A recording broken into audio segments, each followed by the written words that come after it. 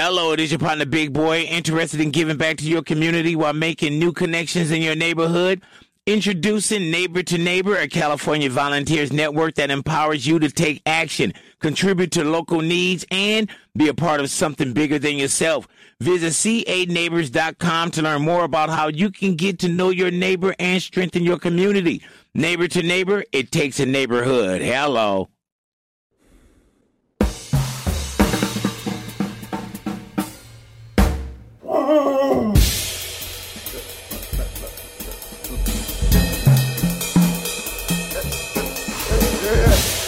Ladies and gentlemen, can I please have your attention?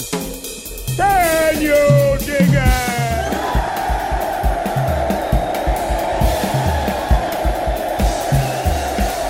Greetings, dear listeners. This is Jonah Goldberg, host of the Remnant Podcast, brought to you by The Dispatch and Dispatch Media. Go to thedispatch.com to find out why Joni really loves Chachi. Today I wanted to have, for a couple of weeks now, I've wanted to have my friend and one of my favorite historians, Vincent Canato, or as I've called him for 25 years, Vincenzo, back on, because there's just a whole bunch of history stuff that I've been noodling, and because I like talking to him. And so because under Article 2 of the Constitution, I have total authority to do what I want with my own podcast. So that's what I'm going to do. Vin, welcome back to the Remnant. Thanks, Jonah. Thanks for having me back. Yeah. So we talked a little bit about what we were going to talk about, which is more preparation than I usually get with most of the guests, although they usually have like a specific book to peddle, so it's a little different. But it'll be a few years till I have a book. Yeah, this is another book. Another book, yes. I can tell you about all of my being shut out of archives. I was supposed to be in Rome last week doing research at the Vatican. Uh-huh. That didn't happen. Yeah, I can see that. Although they reopened this week. I missed it by 1 week. But the archives reopened? The archives, reopened June 1st. I was supposed to be there last week. I'm scheduled to go now in October. The process for getting a reservation at the Vatican is, as you can imagine, Byzantine. Yeah. Interesting choice of words. Yeah.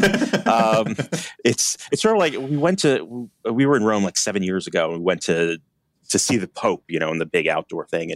And I remember just to get tickets to see that, like you actually had to fax in your request. Right. This is only 7 years ago, right? They faxing, and then you had to like show up a day before and like stand in this line and to get like a card. And then you had to go and stand in this line to actually get your ticket. So getting into the Vatican archives is interesting.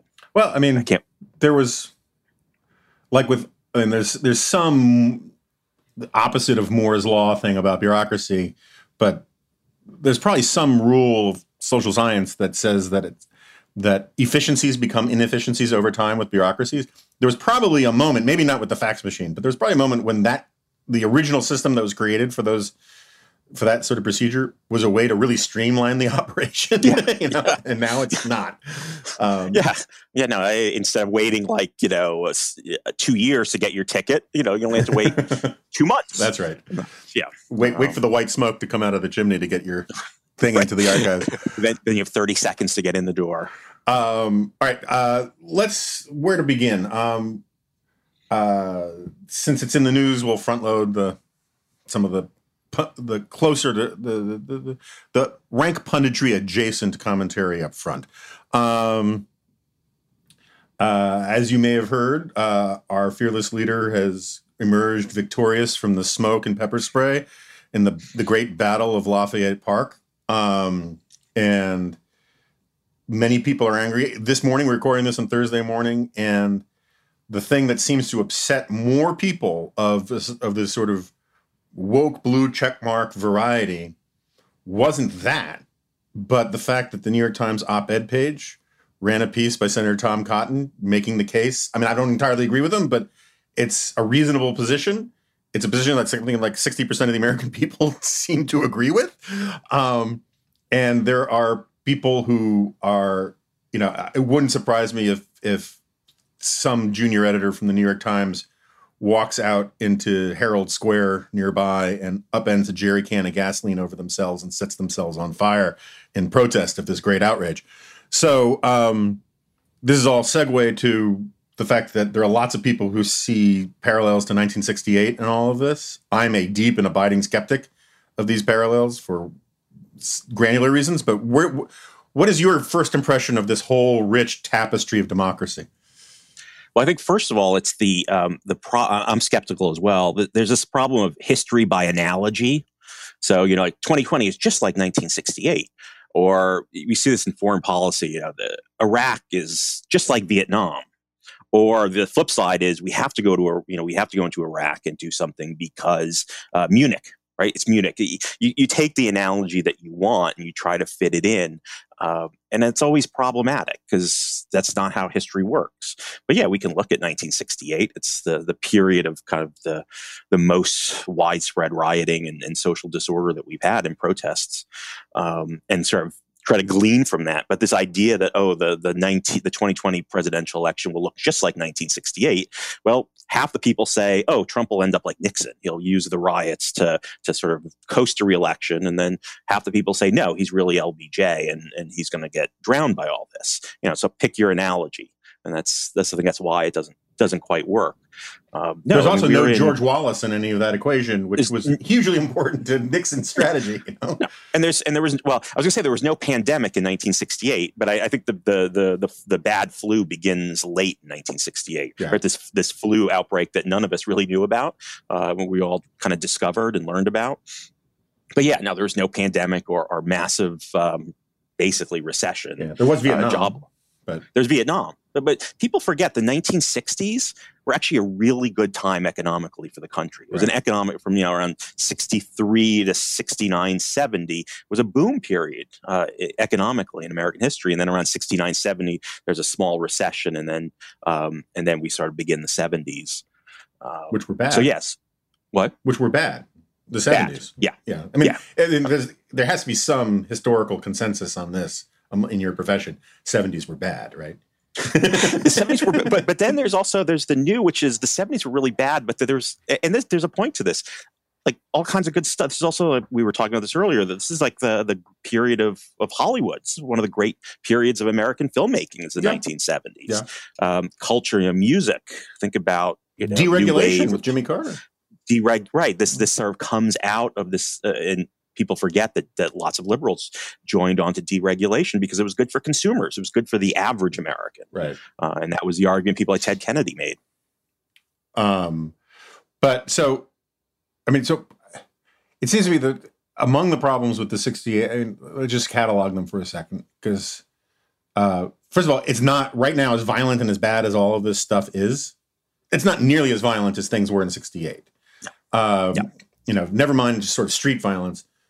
The assassination of Bobby Kennedy and MLK were big deals, and they were justifiably so, but they were particularly big deals because they were, for understandable reasons, particularly MLK, imbued with this hopefulness about the future thing, and to see them both killed was crushing. So it wouldn't even be akin to Biden being assassinated today, and I don't want that to happen, but that's as close as it would be more like imagine if Obama were the presumptive nominee and you saw him assassinated right now.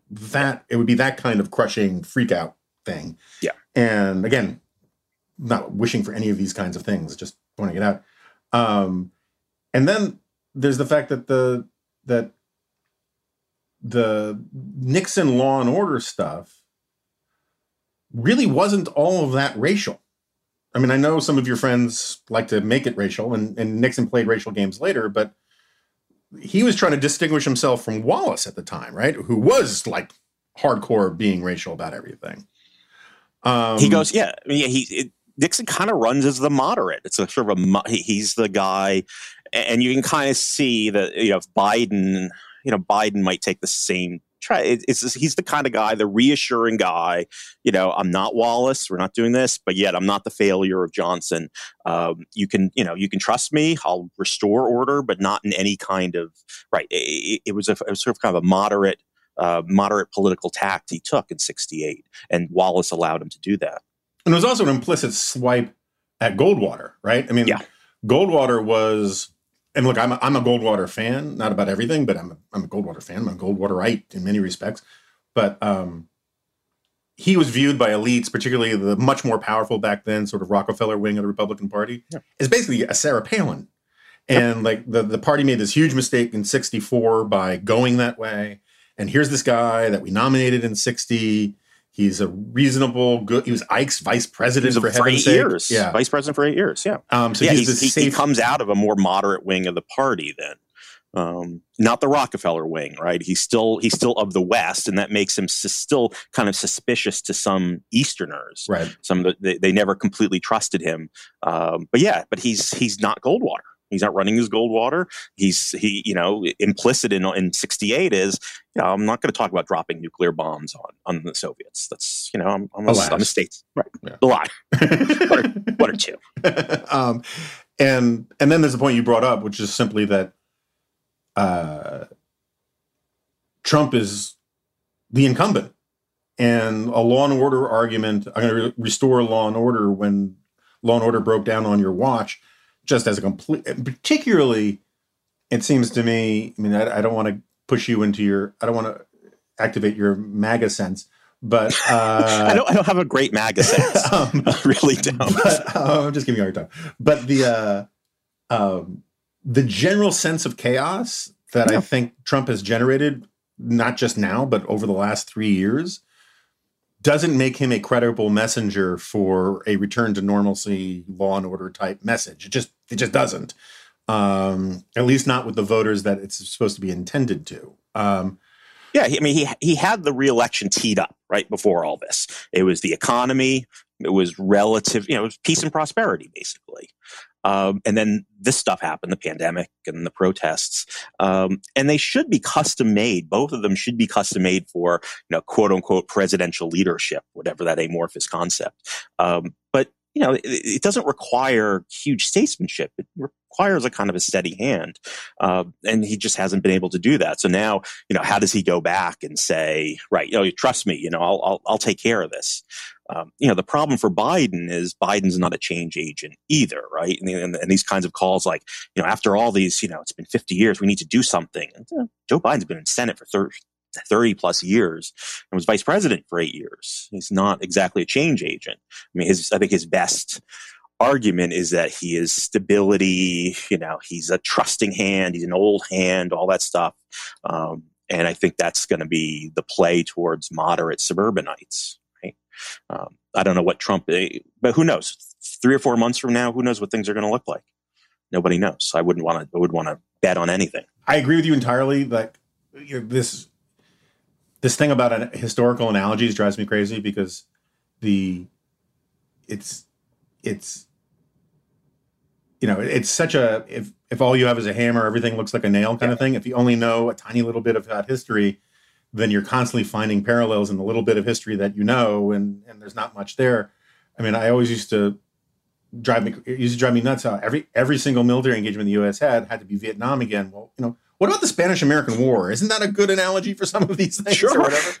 But the flip side too is that conservatives, Republicans were playing the Munich card for a long, right? What do you do when you have a dictator? You don't appease a dictator, right? We learned that from Munich. Therefore, when you see a Saddam or someone else, there's only one real choice. These analogies. I got kind of pushed in this direction a few years ago when de Blasio gets reelected, right? There was a big push, especially on the right, for people to say, "Oh, the '70s all over again. The '70s are coming back." And I think I did an article for the Wall Street Journal, and I think they put a headline sort of like that on there, and I didn't believe that. I mean, I think de Blasio is a mess, but it's not the '70s over again. There's no matter how bad New York has been getting, especially before the pandemic, crime is still nowhere close to where it was in the late 60s and 1970s. And there are reasons for that. So that's why you can't just say, oh, it's going to be the 70s all over. History is going to repeat itself. That's another one of the great cliches, right? History repeats itself. It's like, well, no, it really doesn't. I mean, there are trends, there are patterns you can kind of see, but it doesn't repeat itself. So I have a weird digression on that because I think that you can make a pretty good case that history used to repeat itself in certain ways, not in the sort of obvious, let's just play the game all over again kind of way. It's sort of like, by analogy, Thomas Malthus gets all this crap for being wrong, but he was right about everything that came before him. And it was just like what he was doing was he was extrapolating from this pattern that was pretty well founded about population growth exceeding the supply of resources, and then population crashes and gets back into equilibrium, blah, blah, blah, blah, blah. And that's really how things worked, though, for a lot of human history. And then technology and innovation allowed us to break that cycle. And so I think you can make a bigger case for history repeating itself prior to, say, 1650. Kingdoms flourish, then they get lazy and decadent, all the Roman historians with the cycles of history kind of stuff, and from, ascendant to golden age to decay. I'm sure I'm being unfair to the really unique qualities of the Ming Dynasty or whatever, but you know the point? I mean, that's why historians should be making predictions on the future based on what happened in the past, right? Right. Who in 1600 would have guessed that there would have been an industrial revolution? Right. Which changes, which disrupts this pattern. I always like to say, I'm a historian. I can't predict the future. I don't know. I don't look at the past and therefore say, well, this is going to happen. There's an article I read the other day by a historian who I don't know him personally, but I read his stuff and I quoted him in one of my books. And he does pandemics, epidemics, public health. And it was, 1918, here's what happened. Some cities opened up early and they had outbreaks. Other people did not open. They had less of an outbreak. So therefore, we shouldn't open up now. Mm-hmm. And I don't think it works that way because I honestly don't know. We might have a great big outbreak. I don't know. If we do have an outbreak, I wonder how much of it is going to be driven by all the protests that we've had. But you can't simply say, in 1918, this is what happened. Therefore, here's what our reopening policy should be. It should inform our thinking. It's good to know that we had a massive influenza outbreak that killed 600,000 people in 1 year in 1918 and 1919. It's good to know that people wore masks in 1918, 1919. It's not some sort of conspiracy today to force America, right? You look at photos of 1918, 1919, people are wearing masks. Soldiers are wearing masks. Like that's understandable. Well, but according to Rusty Reno, that makes them all cowards. Right, exactly. But anyway, and I think that's one of the responses on Twitter to him was a picture of World War I troops marching in formation, all with masks. Right, they're not cowards, and that makes perfect sense from a public health perspective. But it doesn't say what should my kids go back to school in the fall. 1918 is not going to answer that question. What's going to answer that question is 2020 and what's happening now, where it's going. No, I mean it's like I remember remember that, what was her name? Wendy Shalit? Oh, yeah. Yeah. She had that, she was the leader of the literally dozens of people who were in favor of neo-Victorianism in the early 90s or mid-90s. And I remember it was the only piece I ever wrote for Reason. I reviewed her book. And the main problem I had with it, other than I thought it was just sort of silly, was that it was utterly failing to take into account the differences between now and the sort of a century and a half ago, in the sense of, gentlemen used to leave calling cards, and that's how they made appointments to talk to women, and we should return to that. I was like, well, that was before this thing called the phone. And there's a lot of historical, analogy stuff leaves out. I mean, just when you think about the role the telephone has played in like completely destroying the need for political conventions. This is a point Barone makes a lot, that Barone argues that you need to have political conventions because you couldn't risk negotiating by letter. It just took too much time. It was too easy for your position to spill out into your, to expose your offer and get you into trouble. Politicians don't want to put things in writing. Right? And you don't want to put things in writing, right. And so a convention, you do face-to-face negotiations, away from prying eyes and all the rest. And the telephone made it possible to do, in effect, face-to-face negotiations at a distance, and that killed one of the main requirements for the political convention. it's almost any analogy to the past that doesn't take into account how technology has fundamentally changed society kind of blows up in your face. Right. And you know, it's a cliche. You can't go backwards, right? You can't recreate a society that existed in the past. It's, you know, you can learn from it. You can take things from the past, but, you know, there's, especially as time goes by, you know, it's funny, both political sides want to recreate the 1950s, right? The left wants to do the economics of the 1950s, right? 90% tax rates, you know, strong unionization. And then, you know, you tell them that's before globalization. The entire global market economy is flattened. It's on its back. You can do all that when that happens. And the right wants to return to kind of, you know, neo-Victorianism, you know, in the social spectrum. And you can't, you know, there's something called the sexual revolution that happened between them, which, you know, opened up. And the internet. I like talking about technologies. Think about the technology of the automobile, what that did to male-female relationships. I mean, you look at 1920s, people attacking the automobile because now a young man and a young woman can sit together alone, shielded from others. And you know what this did to courtship and how that changed that. You know, we don't. I like talking to my students about necking. In the 1920s, mm-hmm. What is that? What are they talking about necking? Why are they so upset about necking? You know, they don't. But this was huge in the 20s, and the automobile was scandalous for some people. Yeah, well, so like Wattenberg, my old boss, who you knew quite well. Yep. Actually, did some work for yourself. I worked for him as well. Yeah, we all have stories. You have many more stories than I do, but I. Yeah, but did I trigger you?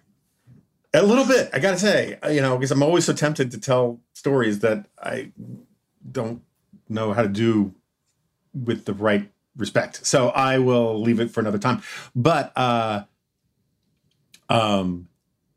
Ben, who was a very good self-taught demographer, you know, the things that Ben was good at, he was really good at, and he really understood the population stuff. And he used to tell me how he would go back and look at the shotgun marriage rates in the 20s as the prevalence of cars expanded. And it was like they were rolling brothels. You know, or brothels is probably unfair, but no, that's what I think some people called them that at the time. I think that's what they were referred to by some, you know, kind of more traditional people who were concerned about this. Yeah. Yeah. All right. So I think this was in the annals of due diligence for caveats, one of the greatest setups for the question I started this conversation to ask you is, given what we have said about how analogies are flawed, what era do you think is the best analogy to the moment that we're in? Well, you see, if you go back to like the 1420s, you know, you've got. I don't.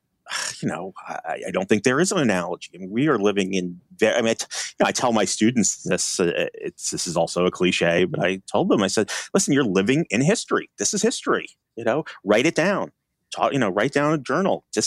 People are going to ask you what it was like because it's not like anything that occurred before. I've been thinking about. I mean, historians try to think in big stretches, right? And think about from 2001 to the present, the last 20 years, what American history has been like. You know, 9/11, Hurricane Katrina, 2008, 2009 financial crisis, Iraq War, the Iraq War, the Afghanistan War on Terror. I was kind of putting that under 9/11. You know, all that stuff, right? And then you know the pandemic, the Black Lives Matters, the protests, which really begin under Obama, right? What's going on now is kind of a continuation of what started around 2014, and the Antifa stuff. You know, those protests, the Occupy Wall Street protests, which we've kind of forgotten about. I get the sense that they've kind of merged in with Antifa. That's become.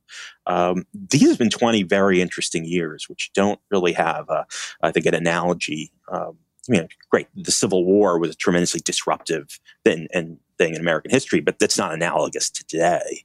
And the 60s, you know, we talk about the 60s, but really most of the 60s were a pretty calm time in American history. When we talk about the 60s, we're really talking about like 1967 down into the 70s a little bit. I mean, often when we're talking about the 60s, we're really talking about the 70s. Yeah, we're talking about the 70s. I mean, you know, who was the biggest movie star of the 1960s? It's Doris Day, right? Go watch, watch those Doris Day movies. And I've been watching some of them. There's you watch it, and there's a lot of sort of sexual innuendos in there, but they're all done under that kind of broader wholesomeness and the broader kind of Hollywood type. But if you go from the Doris Day movies just 6 years later to Easy Rider and what comes after, right? I mean, that's a huge, in just 6 years, that is a huge leap. So no, I don't know. I can't think of any analogy to today. Yeah, I mean, we talked about the movies of the 70s on the last time you were on. But one of the things I always think about is, like, we date these movies from when they're released, but they're capturing a moment about 2 years back. And it's sort of like COVID-19 data, right? I mean, when the movie comes out, that's the end of the process. But the movie was conceived of sometimes 2, 3, 4, even 5 years before it's actually filmed, written, filmed, made, and all the rest. And so the snapshot of the society that it's giving you isn't necessarily, when it comes out in 76, isn't necessarily of 76. It's really of like 74, 73. Books are the same way, right? Books are the same way. I know you were talking about The Power Broker on another podcast, but it's published in 74, and there's a tendency to say, it's published during Watergate. But he's been working on this for like 8 years before, and it's a book about the 60s, late 60s and early 70s. All right, so switching gears a little bit. We were talking in the green room, as it were, in the locker room, about some of the craziness that's going on your campus bureaucratically, which we don't need to get into the details on. But it's funny. This week, you're the second tenured professor in a row that I've talked to. You're from crazy liberal Massachusetts, and Jack Pitney was from crazy liberal Southern California, and you're both conservatives. Massachusetts is a lot less liberal than one would think, right? We've had Republican mayors for all but 8 of the last 30 years. Massachusetts mayors or governors? Governors. Yeah, I'm sorry, governors. You said mayors. Yeah, governors of states. We have a flat tax, flat income tax of 5.3% in Massachusetts. It's not a classic blue state, and it doesn't have the same problems that New Jersey, Connecticut, New York, California, Illinois have. We're actually fiscally, I think prior to the pandemic, we actually had a budget surplus. Massachusetts is actually doing pretty well. It's not a blue, even though it's voted, Democratic nationally. It's an odd state. There's certainly very left wing, wing of the Democratic Party, the Liz Warren, the Cambridge wing, and that's definitely growing. But it's not California. Although I think we're now down to like 4 Republicans in the state Senate. They just lost 2 special elections. I think we're heading down to probably 0 at some point in the direction. Well, also just at the federal level, I think are there any Republicans in New England left in the House or Senate? I mean, it's like a very small number. No, I mean, there's some, but no, because New Hampshire had some, and I think in the last election, I think in 2018, they lost whoever, but New Hampshire has had a couple. Massachusetts had 2 congressmen in the 90s, 2 Republican congressmen in the 90s. There was sort of an interesting time. But no, I don't think there's any in New England. In Maine, in one of those districts, there was a guy who should have won, but because they're doing, what's that balloting, that second choice balloting? Yeah. He ended up losing. He won the initial vote, but with under 50%. Then they went to the second choice, and he ended up losing. So I wrote a comment about this recently. You read that New York Magazine interview with the professor from NYU predicting basically Gotterdammerung for higher education, that is going to be this huge implosion. We are so. There were we talked about this a little bit before. There were serious problems in higher ed before this. Glenn Reynolds had been talking for years about the higher education bubble. I don't think bubble is quite the right word, but there were serious problems. Lots of private colleges, small private colleges, were starting to go under before all this. If you don't have an endowment above a certain level, you're going to be in trouble because you are heavily reliant on tuition. But in order to attract students, you have to sort of discount tuition and heavily discount it. The other thing that's happening that I think people don't realize, demographically, the number of college-age students is declining. I live just down the street from a state university here, and we meet with the president as neighbors like once or twice a year. And my neighbors are sometimes a little crazy. They think the college is going to buy up their house and take over the entire neighborhood. And the president just laughed. He's a good guy. He just laughed and he said, no. In fact, we're budgeting for 2% declines in enrollment from here on out. And if it's 2%, we're going to be okay. If it's any more, it's a problem. Maine has a huge problem. There just are not enough kids in Maine. So you have the University of Maine is advertising in Massachusetts and Connecticut saying that University of Maine is cheap, out of state is cheaper than UMass or UConn in state. So there are all these things that are going on, and it's been papered over because of this heavy reliance on international students. So what's been saving us is international students. The problem is there is a cost to international students. One cost is you have to actually hire someone, a company, to go and recruit those students. And they take money. And then once the students come, many of them need preparation and need help. And then there's the espionage. Yeah. Which is another cost. So we had just literally the floor below my office, we had the Confucius Institute, which to the university's credit, I think about a year ago, it closed down. And if I might be wrong on this, but I think one of the people associated with it is under investigation now, right? These Confucius Institutes. Yeah, it's a problem. I was just making a joke because it's, it is an issue. It is an issue. I mean, it started with an issue of like Arab money. The Arabs put a lot of money. All of a sudden, you had all these universities opening campuses in Qatar. And a friend of mine was offered a year to teach there. And they were offered like doubling his salary with no taxes. But there's a price to pay for this. And the China stuff we're seeing, not in our college, but we're seeing people being arrested because they're applying for these federal grants and then lying about the fact that they're also accepting money from the Chinese government. Yeah. So higher ed is huge problems before this. And now the problem is all of these universities need to open in the fall, because if they don't open in the fall, they're not going to get enrollments, especially the residential colleges. Because think about it. You have a daughter. You want to go and have that residential college experience.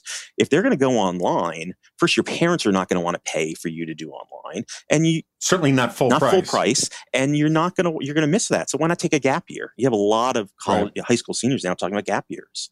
Let me take a semester or a year off and then go back. And the universities can't.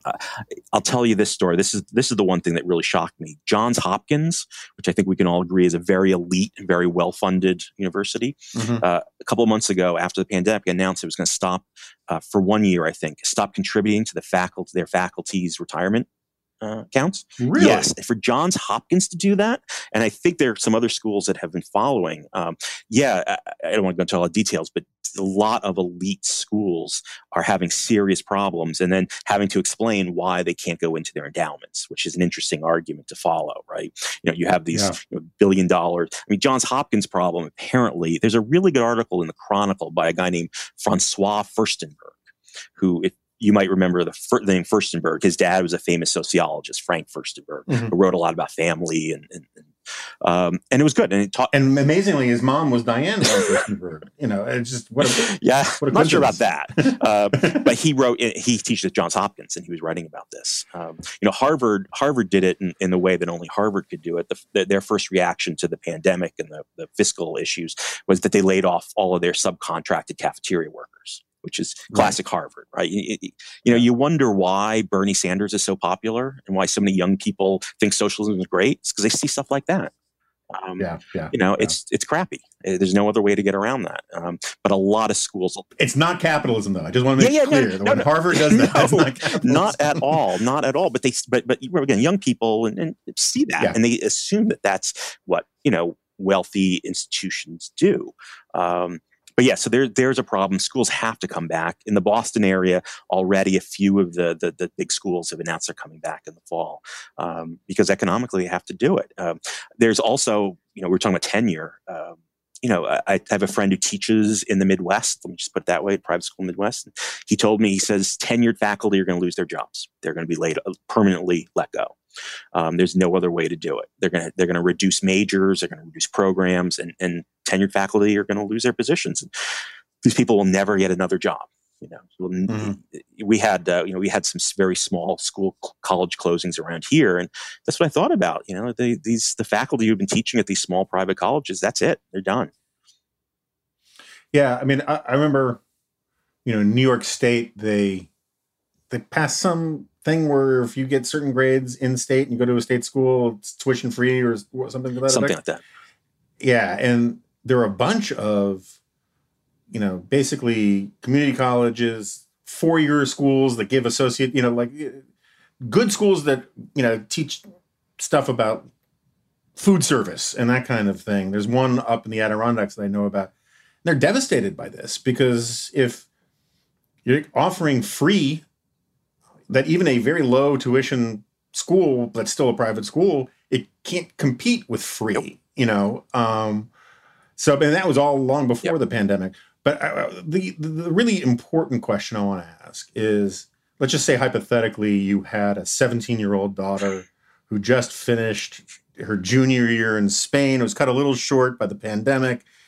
She goes to a pretty good private school in the greater DC area, and she's thinking about colleges next year and AP tests, and she's freaking out. She's got her AP Spanish test today. Again, all hypothetical.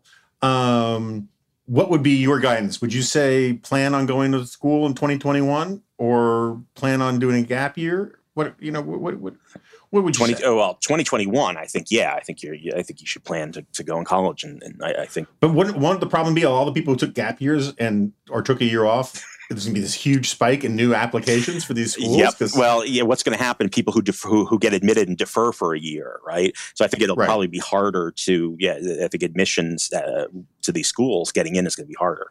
I don't know. I mean, 2021. Who knows what's going to happen?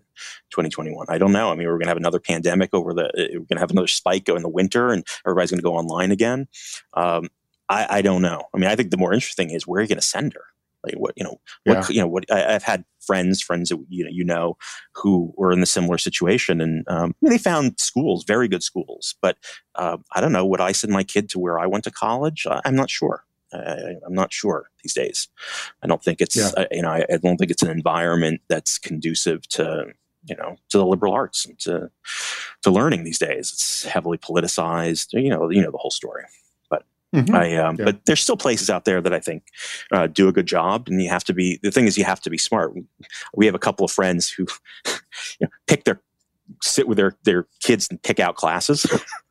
Now, there's only so far you can take that with an 18 or 19-year-old, but I know this professor, or that, or kind of say, try to avoid this. But you have to be a good consumer if you're going to colleges, and figure out what are the courses that are going to be worthwhile and what are the professors to avoid and the courses to avoid.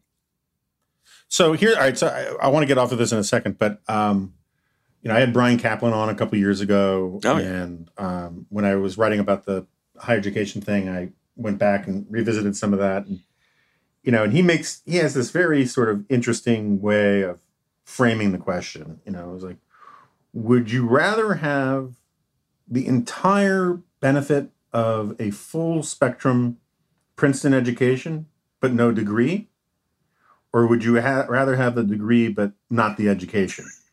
And part of the reason he brings this up is he says, look, if you were stuck on a deserted island, left alone to your own devices, you would much rather have the education from a survival training school than the certificate of completion, right? But if you're applying for a job someplace, you might want the certificate of completion and not necessarily the training, depending on what the job is.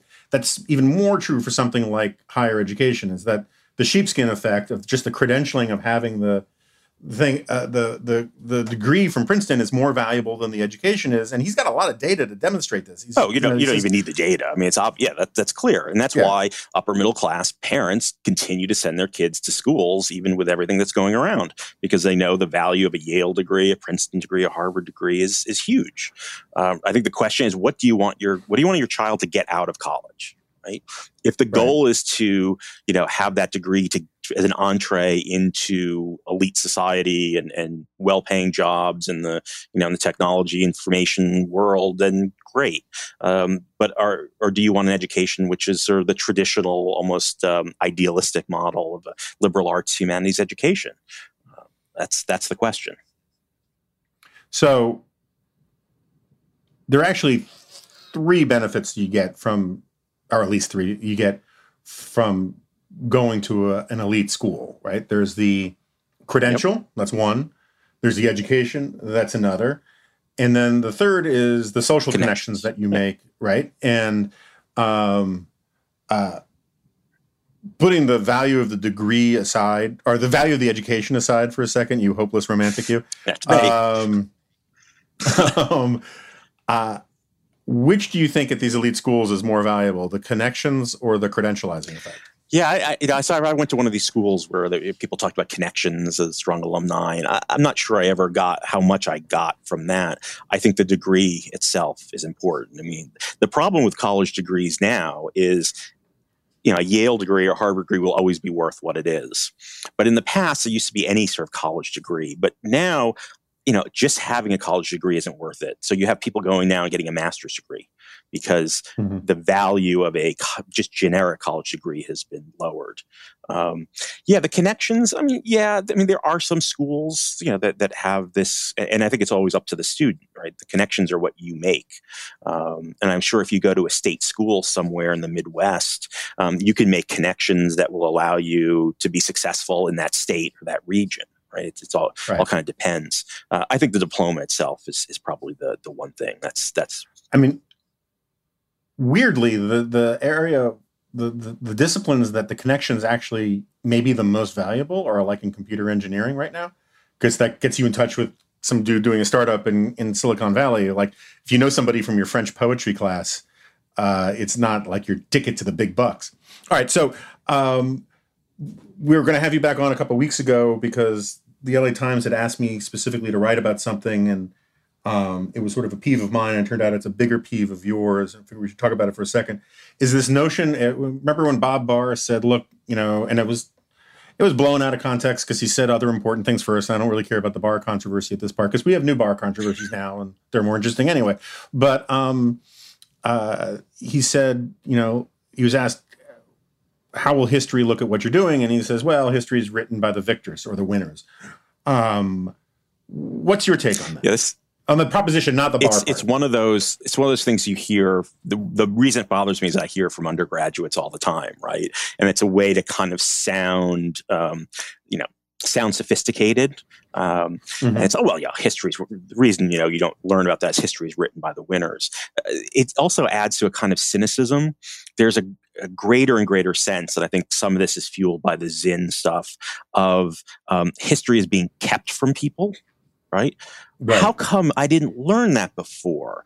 And they think it's because my high school teachers have kept this from me for some obscure reason. And that ties into the history is written by the winners, right? That somehow people are controlling the history knowledge that you're getting. And in a very broad way, yes, I mean, there's a historical profession, there's historical interpretation sites and all that, but it doesn't work quite in that way.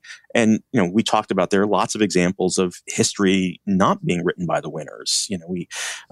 If you look at, let's say, after World War I, right, one of the big problems was, the Allies wrote their history, but the Germans wrote their history too. And that kind of history had a really big impact on what happened in the 1930s and early 40s. The Japanese after World War II, they're still writing their history. I mean, they're not refighting the war, but they have a real hard time coming to grips with some of the things they did, especially to other Asian countries like China and Korea. And they lost that war, abjectly lost that war. Today, if you look at the historical profession today, it's really so much of it is about not the quote unquote winners of history, but about people like, Native Americans. If you look at histories of colonial America now, it is much more geared towards Native American perspective. If you go to Plymouth Plantation, it's not just the story of the Pilgrims, it's the story of both. So that, this idea that somehow only maybe back in Roman times, the Romans conquer some small group of Germans or Gauls and destroy their civilization and, hear from them anymore. Yeah, I mean, in a sense, that's certainly true. There's also a sense that, especially with native peoples, that they just don't have the sources. Right, the reason the victors told the stories, the reason why European colonists told the stories is because they wrote things down. and they pass it. Right. I mean, it's a survivor's bias issue, not a winner's bias. Right. Exactly. That's a good way. Herodotus is remembered as one of the greatest historians of all times because his stuff exists. You know, and that's an important thing in the historical profession. You know, what sources exist and what sources don't, and that impacts how you teach things. And and it's not any kind of conspiracy. It's not like there was this great treasure trove of Native American sources that got burned in a bonfire 300 years ago. The reason why I don't like the phrase is it feeds into a kind of cynicism and almost like paranoia, right, about how history gets made, how history gets told, and history is only from a certain white male perspective, or history is only told by those who are at the top of society. Since the 60s, bottom up history has been the thing. That has been the thing that's driven a great deal of the American historical profession. It's bottom up. It's not top down history. Also, I mean, just listening to you, I mean, we had talked about this a while ago, and we talked about the Roman thing, and I think the Roman thing is true. There's a great bit in Yuval Harari's book *Sapiens* about this community, this small city in Spain that celebrates their victory. So they're in the Masada-like resistance to the Romans. But, Harari is like, okay, but it's all kitsch because you're celebrating it in a Roman language. It's become part of Roman, the layover Roman culture, and has been culturally appropriated by the Romans, and then eventually by their descendants, the Spaniards. But what made me think about that was like probably the best counterexample of this is, if you were, and I mean this with no disrespect, if you were there at the crucifixion of Jesus, you would have said, well, no one's going to remember this guy because history is written by the winners, and didn't work out that way. And that's sort of again, not to get too deeply into theology or Christianity, but that's the story of Christianity, right? That the man who has had the greatest impact in the last 2,000 years, so much so that we date our years to his birth, is a guy who was crucified with some Roman criminals and was not seen at the time as anything but a kind of a minor rabble rouser on the margins of society. And Christianity, and this is again, theology, it flips around what was pre-Christ, this idea that the winners dominate. Right? Christianity is the last shall be first, the first shall be last. I mean, that's hugely revolutionary, and it's not. Yeah, I mean, and this is a big part of Nietzsche's complaint about a lot of things, right? The pagans complain that Christianity ruined Europe because it made us weak, and you still see some of that, like in Scandinavia, these kind of small pagan movements that are very anti-Christian. Yeah. There was some of that for a while in, of all places, feminism, right? Which had this sort of imagined, talk about conspiracy theory history where the real truth is hidden to us. That turns out that the witches not only really existed, but they were healers, and they were resisting the imposition of Christianity. The historical debunking of that is complete. It's just, there's nothing really true to it. But it's a nice story that feminists tell themselves because everyone wants to have these secret lineages that go back in time that give them more authenticity. And this is also going back to the sort of the Gnosticism, right? That there's this hidden secret truth which is available to only a few select people who are able to grasp this, and all of you others are kind of missing the boat. Again, not to get into what Gnosticism is. This is complicated, but I mean, we've gone over it a couple Gnosticism times, broadly speaking, but that explains a lot about, I think, where we are today and how people see not just the past, but also what's going on today. That there's this kind of hidden thing. You need the key to unlock that truth, and once you've unlocked that truth, then you have it. And if you don't see it, the problem is you, right? You're not a select. One of the select. One lock that is worth unlocking, it seems to me, is the value of truly exceptional underwear. And that's why I just want to put in a little plug for our friends at Tommy John. Actually, folks, Tommy John isn't even advertising on this episode, which is why I didn't say they were sponsoring today's episode. But they advertised the first one of this week, and since Father's Day is coming up, and It's a busy time in podcast advertising. We wanted to just remind you that if you get a great deal, if you go to TommyJohn.com/remnant. That's TommyJohn.com/remnant, not dingo, but remnant. And you will have the life-changing experience of improved underwear and so many other products. So we thank Tommy John for their support. All right, so almost sort of unlocking the key to the past thing. So one of these things, and I recommend that listeners who didn't listen to the early days of this podcast, I've gotten into this a couple times with Matt Continetti and some other people on here. But one of the things that we've talked a lot about is these sort of pre-Buckley right, and one of my abiding obsessions is to permanently, first of all, permanently to turn Woodrow Wilson into history's greatest monster, but that's a different story. But to also have people stop calling Father Charles Coughlin a right-winger. But it's so unbelievably difficult to explain to people what right-wing meant in the 1930s and 20s and 10s, to the extent it meant something at all. And then you have to explain how Richard Hofstadter made it even more complicated. But there is this thing going on now where, and it's always percolated on the right, particularly in the fever swampy crowd, that, the right took this wrong turn with Hayek or Buckley or whatever, the narrative of the Nash book, and that the real authentic conservatives were these were Mencken, who I like Mencken, he's got his problems, but and some even crankier types on the right, quote unquote, of the old right. How to the extent you have to, how do you explain the old right to your students, or how do you think of them in the context of today's right, or the right of even 10 years ago? Jonah, we're not even at the stage of explaining the old right to my students, right? We're just trying to get the basics of, we have to teach the political spectrum. What is right and left? What is, and that's just not my students. That's, I think, college students in general.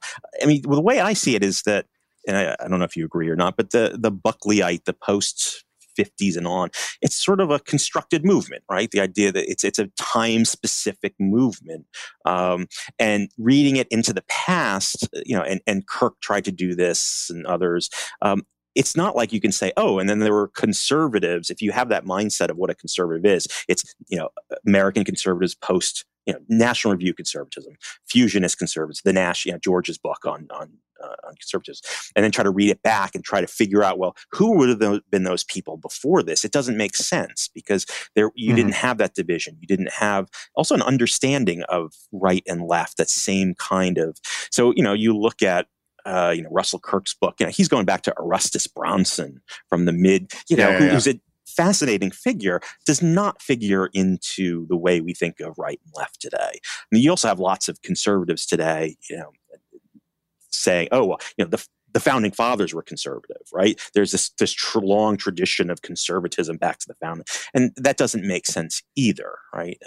According to our definitions, or the post 1950s definition of right and left, you had a sort of a strange amalgam of thinkers and writers prior to the 1950s and 40s. I mean, a lot of them were people who were on the more kind of libertarian side, right? Who were Mencken. I've never been able to figure out where he sits, right or left. I think it depends what you're reading, and what you're Fred Siegel goes after Mencken. He's but Bob Tyrrell loves Mencken, right? And thinks it depends where you're looking. To me, he doesn't fit anywhere on that spectrum. Coughlin, I mean, he's a self-identified misanthrope. So by definition, he's going to be hard to categorize. The other thing is, we grew up in this where you almost had to define yourself right or left, conservative, liberal. And people 80 years ago did not have that same compulsion. They did not have to say, this is where I stand on the political spectrum. That wasn't how they thought necessarily. So, I mean, you were talking about Coughlin. Coughlin is one of these difficult people to sort of get around because Yes, I mean there's the late 1930s, early 40s Coughlin, which is really, really problematic. But he starts off as a New Deal supporter, right? And he's arguing from this idea of cap. And I believe anti-Klan. Yeah, because the Klan. But the Klan was also anti-Catholic and was not exactly considered right-wing into a certain No, I mean there's sort of conservative elements to the Klan in the sense that they're actually sort of neo-Victorians in a lot of ways. Right. But no, the big villains. There's three different Klans throughout history. There's the post-Civil War one, which is basically the Confederates, the defeated Confederates terrorizing blacks. There's the one we're familiar with, the post-1950s, 60s Klan, which is very much anti-black.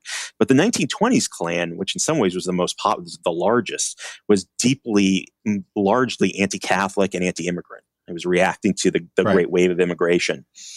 And liked prohibition and was essentially created by the movie Birth of a Nation. It was kind of like, ignited. There was also an aspect to it. It's an interesting history of a kind of I don't want to say a Ponzi scheme, but they were gaining memberships, right? And your job was to sort of get more members and get membership dues and create more. And people were making money. The people behind this were making money off of that. So Catholics were deeply, deeply anti-KKK because the prime enemy of the KKK were Catholics. So Coughlin was that. I mean, he was in this kind of Catholic social justice tradition, and how much you want to go into this and talk about it, because it's interesting because it does not fall right or left. The John Father Ryan is one of the big promoters of this, and he makes a lot of connections with the progressive era, right? Richard Ely and these others. Right. I mean, Ryan, we should tell people, was a huge supporter of the New Deal. I think he was called Father New Deal or Reverend something New like that. Dealer, I think was Yeah. And he was the establishment elite Catholic spokesman for New Deal liberalism. And one of my gripes, and I'll let you run free because you're doing a book on Fulton Sheen, right? Cardinal Spellman. But I have a lot of stuff on Sheen too. Yes. Yeah. I apologize for that. But one of my great complaints, and some of this I got from your late friend, Alan Brinkley, is that Ryan would, when Father Coughlin, who, if listeners don't know, is considered the archetypal right-wing radio guy. If you go, you'll find dozens of pieces comparing Rush Limbaugh to him as if they're of the same cloth and all the rest. And I am not a defender of Rush Limbaugh's these days, but this goes back 15, 20 years, who's an anti-Semitic figure. And in the beginning, he was wildly pro-New Deal, called it Christ's deal, and campaigned for Roosevelt in 1932, saying Roosevelt a ruin. And back then, Ryan, who was but he was still considered a little demagogish, little sort of coarse. But Ryan would defend him against critics, saying, look, he's on the side of the angels.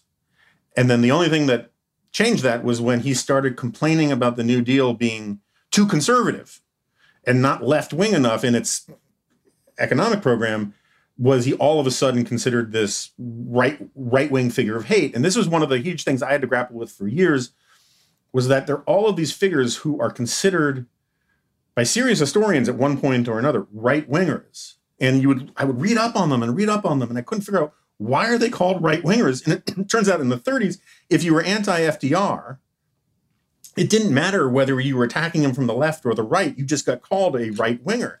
And at one point, I want to, and I'll let you answer however you want on all of this stuff. But one of the things that I found was I'm a fan of Ron Radosh's. I like Ron's stuff. He's a decent guy. But he used to be a pretty serious radical, right? And at one point in his youth, he wrote a book called Prophets on the Right. And I'm reading the subtitle of it. It's Prophets on the Right, Conservative Critics of American Globalization. And it's Senator Robert Taft, J.T. Flynn, Oswald Garrison Villard, Lawrence Dennis, and Charles Beard. And if memory serves, he also includes in there John Dewey, but I could be wrong about that. Now, Charles Beard, I was taught in my intro to poli-sci class as the sort of definitive left-wing critic of American, of the American founding, right? And Lawrence Dennis is a really complicated character. And J.T. Flynn was a columnist for the New Republic who wrote among other things. He was also one of the founders of America First. He ran the New York chapter of it. And Flynn wrote this column for the New Republic called Other People's Money. And I went back and I read like dozens of them. And it was all left-wing stuff. And Buckley, when Buckley starts National Review, won't publish Flynn because he considers him a crackpot or whatever. That's really hard onion for me to peel and figure out to this day why some of this stuff gets called right-wing versus left-wing. So anyway, take it anywhere you want. Well, part of it, you talked about Hofstadter before. Hofstadter poisons the well a bit because he goes back to the populists. And to him, the populists are these right-wing, these kind of right-wing reactionaries. And I think now we see them, if you actually look at what the populists were saying, it was very anti-capitalist, right? There's also the sense that anyone you don't like historically is a right winger. It changed over time. For a while, it was neocon, and it didn't matter who you were. You were neocon. That puts you on the fringes. Now it's a little bit neoliberal. Neoliberal, yes, yeah. And it's a much bigger pot of people who are neoliberals. I was the tangent here. I was on a panel a few years ago, and what's her name? Betsy Gottbaum. You remember Betsy was in New York political figure. She was on the panel, and someone kept talking about neoliberalism. And after the panel, Betsy turns to me and says, "What the hell is neoliberalism?" No idea. She's liberal. She's a liberal Democrat. No idea what this is. The other thing you forgot about Father Coughlin and the others is the isolationist thing. Yeah. So once they start to really, FDR isn't happy in 36. He thinks that Long and these others are gonna impact his reelection, but it's the preparation, it's the international stuff that really gets him going and gets these people kind of tagged as right wingers. But Coughlin is arguing from a very Catholic tradition, and Ryan and Coughlin are on the same page. That the Catholic Church, you have to go back to the French Revolution, right? It was the most impactful thing for the church in modern history, dealing with the effects of the French Revolution and how it looked at modernism and modern society. And one of the things that, in Catholic doctrine is in the 19th century, early 20th century is criticisms of individualism, right? That, and they saw that capitalism was an element of that, radical individualism. So this is also the era of kind of Thomistic, when Thomism becomes the dominant ideology, the dominant idea in the Catholic Church. So they're using natural law to argue for a more kind of, holistic, organic view of community and society, as opposed to this, atomistic view of society, of everyone's, an atomistic individual. So when Ryan looks at in the progressive, he starts in the progressive era. When he looks at these things, sure, he says minimum wage, child labor laws, trade unions. And that was a thing the church had a hard time getting around. At first, it kind of condemns the Knights of Labor. It sees it as kind of akin to the Masons, like a secret society. But Leo XIII publishes Rerum Novarum, 1891, I think, 90s, and says, okay, unions are okay. And he starts to set out this Catholic theory, the social theory, which is trying to bridge, to kind of walk through the middle between radical free market, laissez-faire, and socialism and communism. Right. So the church says private property is good. It's okay. It's not good from an individualist perspective. It's good from a societal perspective. It's good for families. It's good for the church as well. Remember, the church is a big landowner. So of course, and they still have, So that's what Ryan and Coughlin are working from. It's not anti-capitalist per se, but it's very much anti-socialist, anti-Marxist. But they are, and it's tied in as well, not just economically but socially. So in addition to arguing this, Ryan is arguing against contraception. Right? Contraception is a great evil. Why? It's part of this individualistic philosophy, and it's going to harm the family, is their argument. Censorship of movies, right? The whole Legion of Decency, all of that comes out of this Catholics. So non-Catholic progressives, that's where they get off the boat and they say, well, this stuff is kind of, we don't buy that. And they're arguing from all of this from a Thomistic natural law position. They're also that's right. That's actually really helpful. I mean, I know a lot of the social justice Rerum Novarum stuff, in part because that's where corporatism, the doctrines of corporatism come from, and blithering idiots like Robert Kennedy Jr. think corporatism means rule by GE. I mean, he said so 1,000 times that corporatism means rule by corporations, and that's not what it meant. Right? We could do a whole thing on Robert Kennedy Jr. So I know some of that stuff, but your point about it being part of this sort of a social, not great awakening, but it's sort of a social, moral, cultural, revival and all that stuff, I think is well taken. But just to push back a little bit, the what was it, the National Union for Social Justice? That was the thing. There's a lot of explicitly anti-capitalist language in their platforms and stuff when he breaks with Roosevelt. I mean, it's no longer like private property is great. It's way to the left of the stuff that you're ascribing to Ryan. Yeah, I mean, it's also the height of the Great Depression, right? So the Catholic response to capitalism, a lot of it comes out of the fact that many of the industrial workers are capitalists. Many of the industrial workers are Catholics. Yeah. Right. So it's a way. So they're arguing from natural law, but they're also arguing because their parishioners, their people who are impacted by this. They're working in the factories, and it's a response to this as well. So so it's not a surprise that in the 1930s this is going to take on an extra edge to it. I don't think Ryan goes that. I don't know. No, he doesn't. He doesn't. Yeah, I don't think Ryan goes that far. Right. I think. No, he truly breaks with. Yeah. I mean, he stays loyal to Roosevelt, is my recollection of it. And when Coughlin goes nuts, all of it. This is my problem: is that the anti-Semitism and that kind of stuff was fine when he was on the same page with all these other things, and then it became damning. But he doesn't. And Brinkley goes through this. The anti-Semitism doesn't come in until later 1930s. I mean, really overtly. I agree. Yeah. It doesn't become pronounced part of his identity until later, but there were examples of it. Well, but it's also Catholicism in the 1930s. Which, they're still talking about perfidious Jews in daily mass and in Sunday mass. This is pre-Vatican II, so there's that problematic aspect of it. I saw perfidious Jews open for passionate mackerel snappers in '79. Anyway, go on. No. So I think he doesn't fit into this right and left. I mean, if you see the Catholic Church as this reactionary right-wing organization, then you're going to see Coughlin as a right-winger. If you see him as a proto-socialist from his radical economic, then you're going to see him as a left-winger. Mm-hmm. He doesn't. He's not trying to fit into one ideology or another, and part of it is just this dichotomy within the Catholic Church, where it's not anti-capitalist, but it's sort of maybe 1.5 cheers for capitalism, right? The church. It's not till Michael Novak, his book later, which where he comes out even more forcefully, and that's why even today, Novak's book, people hate Michael Novak on the liberal Catholic side. First of all, because he used to be one of them. I think a lot of people don't understand how important Michael Novak was in the 60s to liberal Catholicism. He was like one of the top liberal Catholic writers and thinkers in the country. Yeah. And then 15 years later, he's writing a book in defense of democratic capitalism and working at AEI. And he had the office next to me.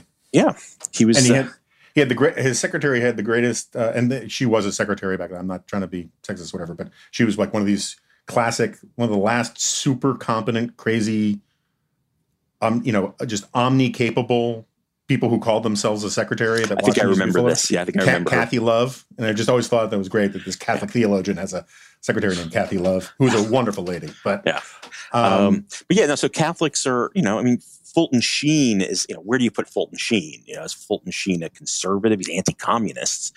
But his views, and most Catholics are kind of they support the New Deal. I mean, the Catholic support for the New Deal is some of the most central support for it. But the other thing is that the U.S. doesn't have a Catholic political party. We don't have Catholic trade unions. There's one attempt in the 40s and 50s, the ACTU, the American Catholic Trade Union Association, which had a little moment there. But unlike Europe, which did have some of this, but what ends up happening, I think, in the 50s is a lot of Catholics, as they begin to move into the middle class, they begin to shed some of that social justice stuff and take on more the appearance of their middle class Protestant neighbors and their views of economics and capitalism. So how much, and we're running along, we're going to wrap up soon, but it just occurs to me, one of my complaints, and I'm not alone, and it's not original to me, of the new post-liberal Catholic integralist First Things stuff, all of that, whatever, is how much of it seems to have completely forgotten what Brent Bozell Sr. I messed this up recently because he's actually the second or the third, whatever it is. Yeah. The triumph of the triumph, right? So the 1970s, late 60s, early 70s, there was this huge rift on the right between National Review and some hardcore Catholics, and all of these arguments were made back then, and very few people in the new First Things crowd ever really wants to acknowledge that this happened, that they lost, that it was, kind of a mess. I mean, even though, Bozell made some fantastic arguments, his critique of fusionism is still the best critique that I've ever read. But so if there's very little connective tissue between this crowd and those guys, how much connective tissue is there between, say, these guys and Ryan or Coughlin? I'm not accusing anybody of anti-Semitism, but like, is it just they've gone back to the original source material and said, this is still relevant? So I don't know. I mean, I'm not going to pretend to know their inner thinkings, but I think part of it is an idea that, to be Catholic, you can't, it doesn't mean that you're going to support corporations, right? Or you're going to support, it doesn't mean you're going to support libertarian, laissez-faire capitalism. It's an attempt to kind of find a way that addresses some of the social needs. And, let's be honest, I think everyone would agree, there's social needs in the country now. And even before the pandemic, there are lots of social problems that need to be addressed in one way or another. And there's also a growing sense on the right, not just First Things, that kind of the old nostrums, the old economic nostrums on the right just weren't working completely. Right. Doesn't make one an anti-capitalist. Still think liberal democratic capitalism is the thing, is the best of the worst, or the worst of the bad, whatever you want to say. But trying to find another way to address these social needs.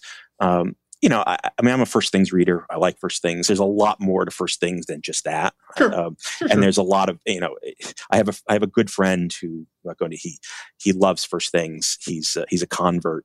But he doesn't like the back of the book, the Rusty Reno stuff. And he'll occasionally he'll text me and goes, I like everything. And then I get to this sentence and I'm just like, no, I can't buy that, So that's, I wouldn't, but there is a broader sense of trying to figure out what a political right looks like that's still defending liberal democratic capitalism, but isn't libertarian, right? That is able to kind of address some needs and address not just the social needs, but also the political needs, right? Mm-hmm. I think the political market for Paul Ryan republicanism was another, and this isn't, I generally like Paul Ryan. It's not really there politically. Right?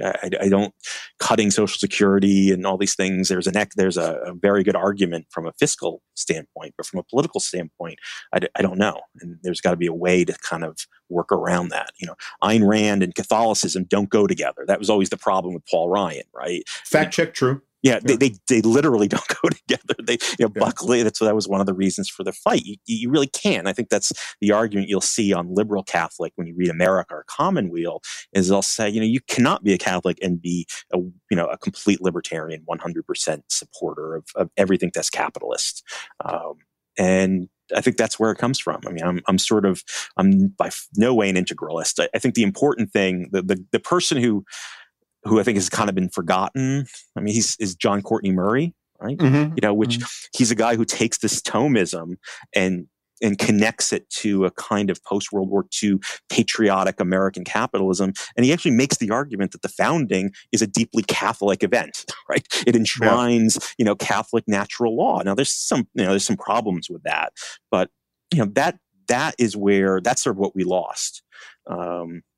I was recently touting his essay, "A Return to Tribalism," which I just think is great. I haven't read. I'll take a look at that. I'll send you a link to it. But yeah, no, he has this great line in there where go ahead. He's also an interesting guy because he's dropping acid with Henry Luce and Clare Boothe Luce in the early '60s, as one does. I mean, I read these letters, and I'm like, oh my goodness, you can't, And the doctor says that really, you should be taking 30 milligrams and not 60 milligrams, and this will help you think about the problems in your past.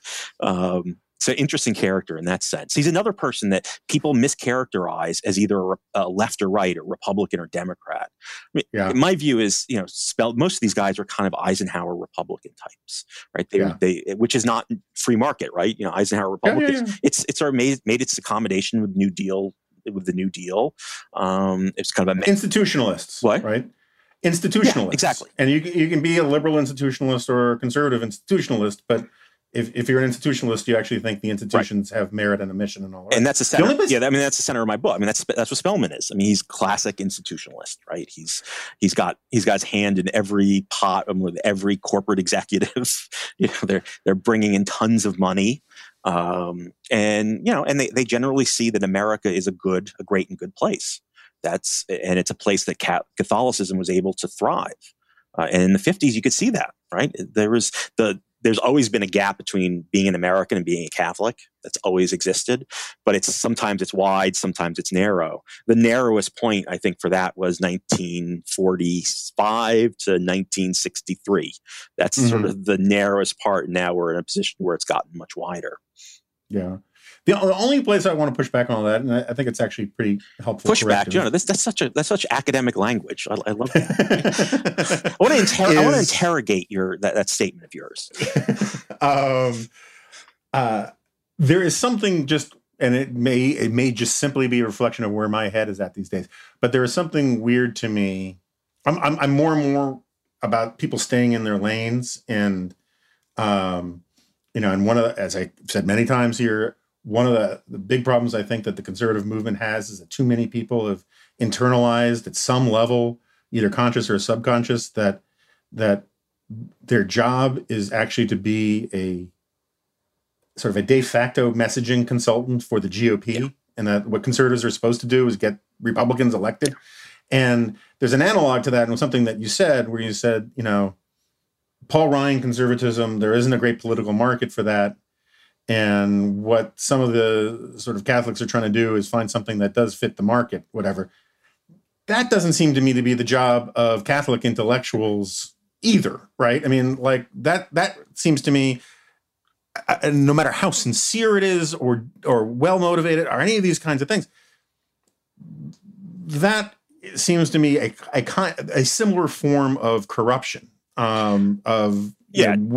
what you're supposed to be about. But remember, they're also the first things people are much more interested, I think, Catholics in general, much more interested in reaching out to converts, right? Or convincing people of the rightness of their theology and that's the thing. And I think I would argue that if you're arguing for this sort of libertarian, political, economic agenda, it's going to make it difficult to do the thing of, saving souls and doing whatever else you may be doing. Yeah, I don't see them as being foot soldiers.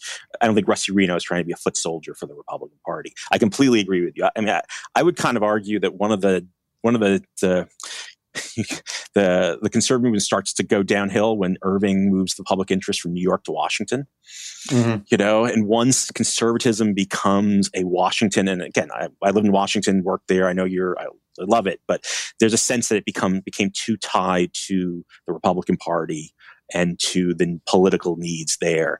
In a lot of ways, I like the fact that I moved out of Washington as much as I like Washington and miss Washington. It allowed me to think in ways that I think sometimes gets limited when you're in DC, right? And when you're stuck in that moment and you're always talking about that political moment or what someone is arguing in the latest New York Times. When the conservative movement became much too much of kind of a lot, and I don't want to get into like conservatism Inc. I'm not trying to do that, but especially politically, when it became much more of a DC centered, DC focused place. I think that was a little bit of an exaggeration, but I think Irving's move to Washington was seen as very important at the time, and it was symbolic. I mean, he didn't do anything terrible there. No. It actually made, and he also moved for personal reasons too. I mean, there's personal reasons he wanted to move. And New York in the '80s wasn't such a great place. So just to close, I'll tell you one quick story. I don't know if you saw this, but on Twitter, someone posted a picture of these military vehicles parked outside of the Cato building on 10th and Mass, whatever. And I did this tweet where I just said, "Congratulations, well played, Senator Hawley." And sort of one of my Twitter friends, this guy named Haiku Jonah on Twitter, had this response. He said, "First they came for the libertarians," and I said, "They're on 10th and Mass Ave, officer." It's sort of the spirit of the times. Well, anyway, like we used to say, when the revolution comes, Jonah, we're on the list. So that's right. I think you're. Well, yes, we're on the list, right? We're on the list. Yeah. And if the list is not in alphabetical order, I'll go before you, but you're on the list. Yeah. Right? I'll save you a cot next to mine. Sure. Yeah, they're drawing up the list right now, I think, Dan. All right, Professor. Great to see you. As Great always, to talk to you. Thank you, Jonah. All right, take care. Okay, so Vin has left the building, as it were, and I got to go write a column. I don't know if listeners like listening to me and Vin talk, but Vin is one of the people I actually just really like to talk to, and he knows a lot of things about a lot of stuff. And he's a dear old friend of mine. So, if you don't like it, suck it. If you have a chance and you're a paid member of the Dispatch, you can check out my my midweek epistle on systemic racism, which I think a lot of people misuse and misunderstand, and tonight it's probably too late for you to hear about this here, but we're going to do another Dispatch Live. So the next time it comes up, they're a lot of fun, and you get to see me drink in real time. So if you're hearing this too late to listen to it tonight, hello from the future. And other than that, I don't have too much to report here. We're still getting a lot of negative feedback on the theme music, and I think one of the things that people don't understand is that discordant sound at the very beginning is actually the righteous call of chastisement from the North American Carolina dog known as Zoe. It was not someone's attempt at musical euphony, but rather it is the glorious call of the wild incorporated into what I think is kind of a cool drum solo. But we are nothing if not servants of the people when we choose to be servants of the people. So please let us know, whether you can live with it, whether you can, whether you like it. It's always hard to tell with these things whether most people, where you only hear from the people who like to complain. Every single music that we've had on here has had, it's like when we did redesigns at National Review Online. Everyone complains, and then you do something new, and then they all start saying, "I liked it better the old way." And every single intro music that we've had here, we've had more complaints than praise for. And then when we changed it, we've had more people say, "I like the old music better." So there's not necessarily a logical or factual inconsistency between those two positions, but I sometimes think that there probably is one. So anyway, thanks to everybody for listening. We'll get a solo ruminant thing tomorrow. I'm sure there won't be anything to talk about in the news. And if you can swing being a paid member of the Dispatch community, we would really appreciate it. Just go to thedispatch.com and sign up. And I'll see you next time. No, you won't. This is a podcast.